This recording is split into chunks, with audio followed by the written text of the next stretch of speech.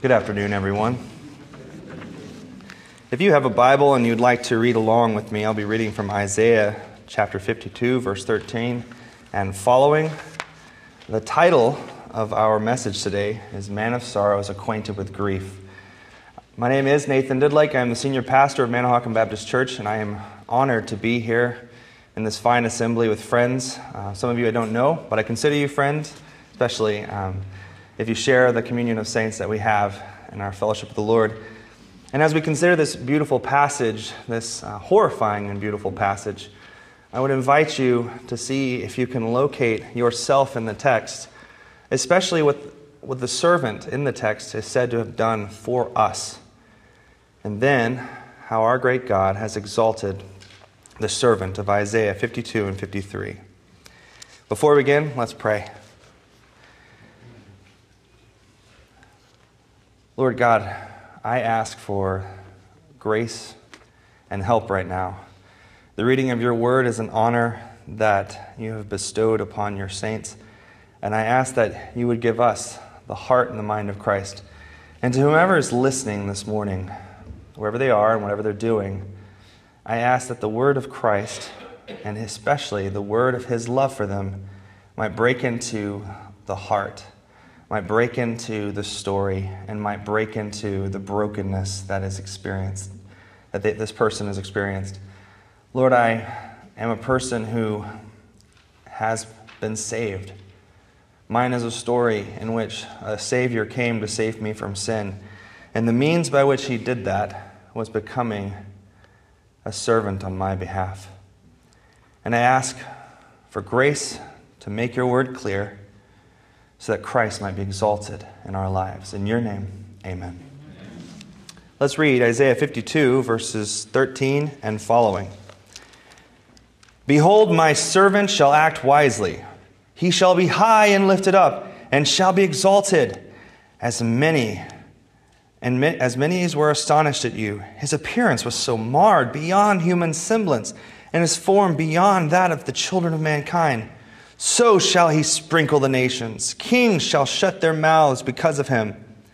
For that which has not been told of them, they see, and that which they have not heard, they understand.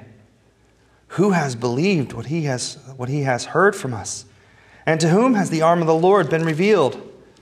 For he grew up before him like a young plant, like a root out of dry ground. He had no form or majesty that we should look at him, no beauty that we should desire him. He was despised and rejected by men, a man of sorrows, acquainted with grief, as one from whom men hide their faces. He was despised, and we esteemed him not. Surely he has borne our griefs and carried our sorrows, yet we esteemed him stricken and smitten by God and afflicted. But he was pierced for our transgressions. He was crushed for our iniquities. Upon him was the chastisement that brought us peace, and with his wounds we are healed. All we like sheep have gone astray. We have turned every one to his own way, and the Lord has laid on him the iniquity of us all. He was oppressed, and he was afflicted. Yet he opened not his mouth. Like a lamb that is led to the slaughter, and like the sheep that is before its shearers is silent, so he opened not his mouth. By oppression and judgment he was taken away. And as for his generation, who considered that he was cut off from the land of the living, stricken for the transgression of my people? And they made his grave with the wicked, and with the rich man in his death. And although he had done no violence, and there was no deceit in his mouth, yet it was the will of the Lord to crush him. He has put him to grief. When his soul makes an offering for guilt, he shall see his offspring. He shall prolong his days. The will of the Lord shall prosper in his hand. Out of the anguish of his soul he shall see and be satisfied. By his knowledge and shall the righteous one, my servant, make many to be accounted righteous, and he shall bear their iniquities.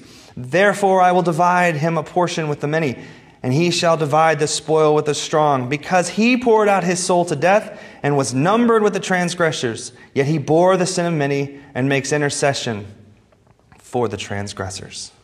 The word of the Lord. I grew up in a Presbyterian church, so customarily you would say, thanks be to God after that. Let's try again. The word of the Lord. Thanks be to God. Excellent job. The purpose of this sermon is to speak to people who are hurting right now and people who are suffering. If you are hurting right now and have experienced suffering, I plead with you to listen. And I want to boldly proclaim, proudly, as a Christian speaking freely the word of God, there is not a place in the world so broken that God is not willing to go there for hurting people. And there is no sin so grave and so serious that God cannot reach into it to heal and to forgive and to cleanse. Perhaps you are the parent or a sibling of someone who is addicted to drugs and you're just waiting for the police to call with bad news. Or perhaps you're using right now and for whatever reason to cope or to stay afloat, to feel something. Maybe you're scraping pennies to get by, or maybe you're not getting by, but are stuck in an endless cycle of the embarrassment of having to ask for help and wait and see if it would come. Maybe you've done something illegal and are hoping in desperation that no one will find out. Or perhaps you're a man and woman agonizing over the decision to abort a baby you now wish you could hold in your arms. Dear friends, there is no place in the world so broken that God isn't willing to go there to care for people that are hurting. And there is no sin so great that God cannot reach in to heal and forgive and to cleanse. There are experiences and actions which will shake us and change us on a fundamental level. And we might look around and ask, if this can exist in this world, God must not exist in it. Are his arms long enough to reach in and to pull me out? Or am I lost in this wreckage? Am I lost as a burning pile of flesh and bones and terrible memories? There is not a place in the world so broken that God isn't willing to go there to help hurting people. And there is no sin so serious that God cannot reach in to heal and to forgive and to cleanse. And Jesus proves this. Isaiah 53. Consider it with me. These are lines of prophetic poetry. And they're the story of a person that the text entitles My Servant. And we learn later in the New Testament that My Servant refers to Jesus and to the ministry of service that he would provide to God and to us. And it's not just a ministry that's encapsulated in the cross, but it's a ministry that's encapsulated by the whole of Jesus' time on earth and the cross and the resurrection and his exaltation and his session and his glorious return. In his life and his death, Jesus, the one Isaiah 53 calls My Servant, graphically carries on himself the suffering of those who suffer so that they might be free. Let's look at Isaiah 53, verses 4 through 6, and let's see how the servant would carry our suffering on himself. It says in verse 4, Surely he has borne our griefs, and he has carried our sorrows. Yet we esteemed him stricken, smitten by God, and afflicted. He was pierced for our transgressions. He was crushed for our iniquities. Upon him was the chastisement that brought us peace. And with his wounds we are healed. All we like sheep have gone astray. We have turned every one to his own way, and the Lord has laid on him the iniquity of us all. What did that just say? Jesus bears on his own shoulders your grief. Jesus carried on himself your sorrow. We thought he was being punished by God for his sins, which is what it means when it says we esteemed him stricken by God, smitten and afflicted. But he wasn't being stricken because of his sins. He was willfully taking on himself our sins. He was pierced for our transgressions. He was crushed for our iniquities. We receive peace because he was disciplined in our place. And by his wounds, we are healed. Hear that again. You can be healed because he took a wound on himself. We are like a bunch of scattered sheep. Have you ever seen scattered sheep? Very hard to wrangle up. And we are like them, scattered around, and unable to find our way. But there was a sheep upon whom the Lord laid the iniquity of us all. And I want to ask you, what wounds are you hiding today? What are the painful memories that you wish you could go back and erase? What are the things that you've done that you wish you could go back and undo? Or what are the things that have been done to you that you wish you'd never experienced? Dear friend, Jesus came to bear that terrible burden for you. Whether it was something you did or something that was done to you, there is not a place in the world so broken that God is not willing to go there to help hurting people and to carry them. And there is no sin so serious that God cannot reach in to heal and to forgive and to cleanse. Hear it. We have our list of the worst kinds of sins, and God says, I forgive it all, and I cleanse it all, and I love you all. You may have been told that God cannot forgive something. Perhaps a family member of a friend told you that. Perhaps you've even been told this by someone in a church, that your previous sins are shameful instead of covered by the grace of God. You may have even attended a church that taught that some sins are acceptable and then some sins will send you straight to hell. As if God accepts the person who gossips all day long, but only rejects those who struggle with their sexuality. And it's simply not true.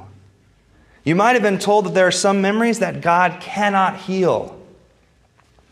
And not to undermine the consequence of those memories, but perhaps it was communicated to you as you suffered, as people offered well-intentioned advice to you on how to handle things and then forgot about you, that there was suffering that you must carry alone, all by yourself in this life. Or perhaps you found there were certain kinds of suffering that nobody really even knew how to talk about. Perhaps even in a church, when you came to somebody with help for a problem, they just didn't have any answers and sent you on your way. If you are suffering, and if you're a member of the human race, that means you have suffered quite a bit in this life. But if you are suffering gravely, hear me when I proclaim that Jesus does not turn away people who are broken to the core and have experienced or have done the worst of things. He reaches into the pit. He cares for them. He heals them. He hurts with them. He pulls them out. He walks with them. He carries them, and he never lets them go. Matthew 8 says, that evening they brought to him many who were oppressed by demons, and he cast out the spirits with a word and healed all who were sick. This was to fulfill what was spoken by the prophet Isaiah. He took our illnesses and bore our diseases. Think about it. Demon-possessed people found grace in the presence of God, so why not you? People who had no recourse and no reason to even stand in the presence of God were welcomed with open arms, healed, and given a loaf of bread, probably, because he loves them. Because that was the job of the suffering servant, was to carry upon himself the wounds that others couldn't carry by themselves. Central to Jesus' ministry was to meet those who were suffering with terrors of all kinds and to bear upon himself that suffering so that they could be free. Isaiah 53, 7-9 says, he was oppressed, he was afflicted, yet he opened not his mouth. Like a lamb that is led to slaughter, and like sheep that is before its shearer is silent, so he opened not his mouth. By oppression and judgment he was taken away. As for his generation, who considered that he was cut off from the land of the living, stricken for the transgression of his people, they made his grave with the wicked and with a rich man in his death, although he had done no violence and there was no deceit in his mouth. He could have called 10,000 angels, but he opened not his mouth. While he was on the cross, people turned to him as if the willing suffering that he was taking upon himself proved that he wasn't the Messiah, and they mocked him, thinking that the suffering servant must prove that this one couldn't be the Son of God. They said, in Matthew 27, it's recorded, those who passed by derided him, wagging their heads, saying, you who would destroy the temple and rebuild it in 3 days, save yourself. If you are the Son of God, come down from the cross. So also the chief priests with the scribes and the elders mocked him, saying, "He saved others. He cannot save himself."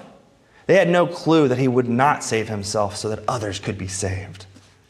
They had no idea that the very thing they were ridiculing was the thing that made him the servant sent by God to bear the sin of the people of this world.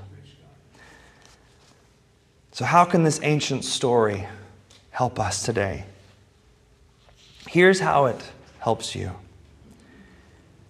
He didn't just carry your weight. He dealt with it eternally in his death and resurrection so that you can rest assured that nothing that hurts you now will hurt you forever.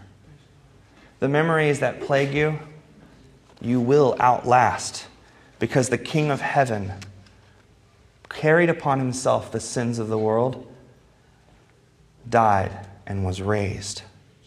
He dealt with them, which is why you can be free. You can have a clean conscience because the King of the universe is not ashamed to call you his friend, having carried upon himself every grief and guilt that is yours. And Isaiah 53 ends with a vision of an exalted servant, having carried upon himself the grief and guilt, having been counted among the dead, he has attained eternal glory. Now seated on the throne of heaven is the King of the universe, the Son of God, the Lord of Lords, the Messiah, the suffering servant suffers no more. He has been glorified. And so we see in verses 10 through 12, it was the will of the Lord to crush him. He has put him to grief. When his soul makes an offering for guilt, he shall see his offspring. He shall prolong his days. It was the will of the Lord to prosper in his hand. Out of the anguish of his soul, he shall see and be satisfied. By his knowledge shall the righteous one, my servant, make many to be accounted righteous. And that's you. By his suffering, the righteous one will account many righteous. You may be walking into the room guilty as can be, but if you let the suffering servant, Jesus, carry your guilt, you are counted righteous in Christ.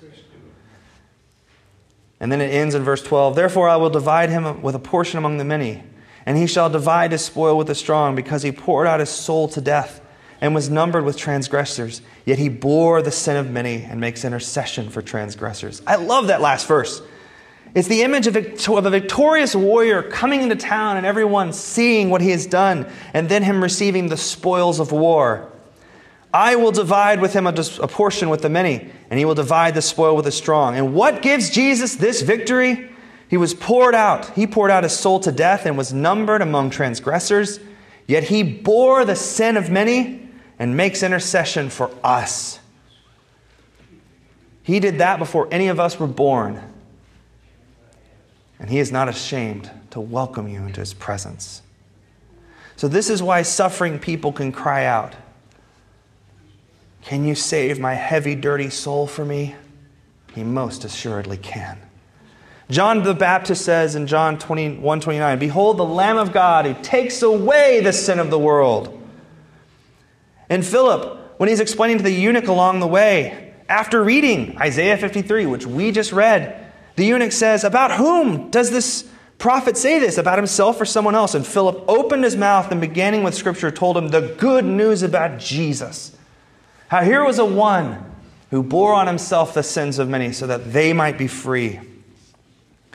And since Jesus is the suffering servant who carried our burdens, we can run to him knowing that he will not reject us. Hebrews 4:14 and following says, "We have a great high priest who has passed through the heavens, Jesus, the Son of God. Let us hold fast our confession, for we do not have a high priest who cannot sympathize with us in our weakness, but one who in every respect has been tempted as we are, yet without sin. Therefore, with confidence, let us draw near the throne of grace, that we may receive mercy and grace in time of need." And so I ask you, friend, wherever you are, take a look at Jesus. Here is one who is not ashamed to welcome you into his presence.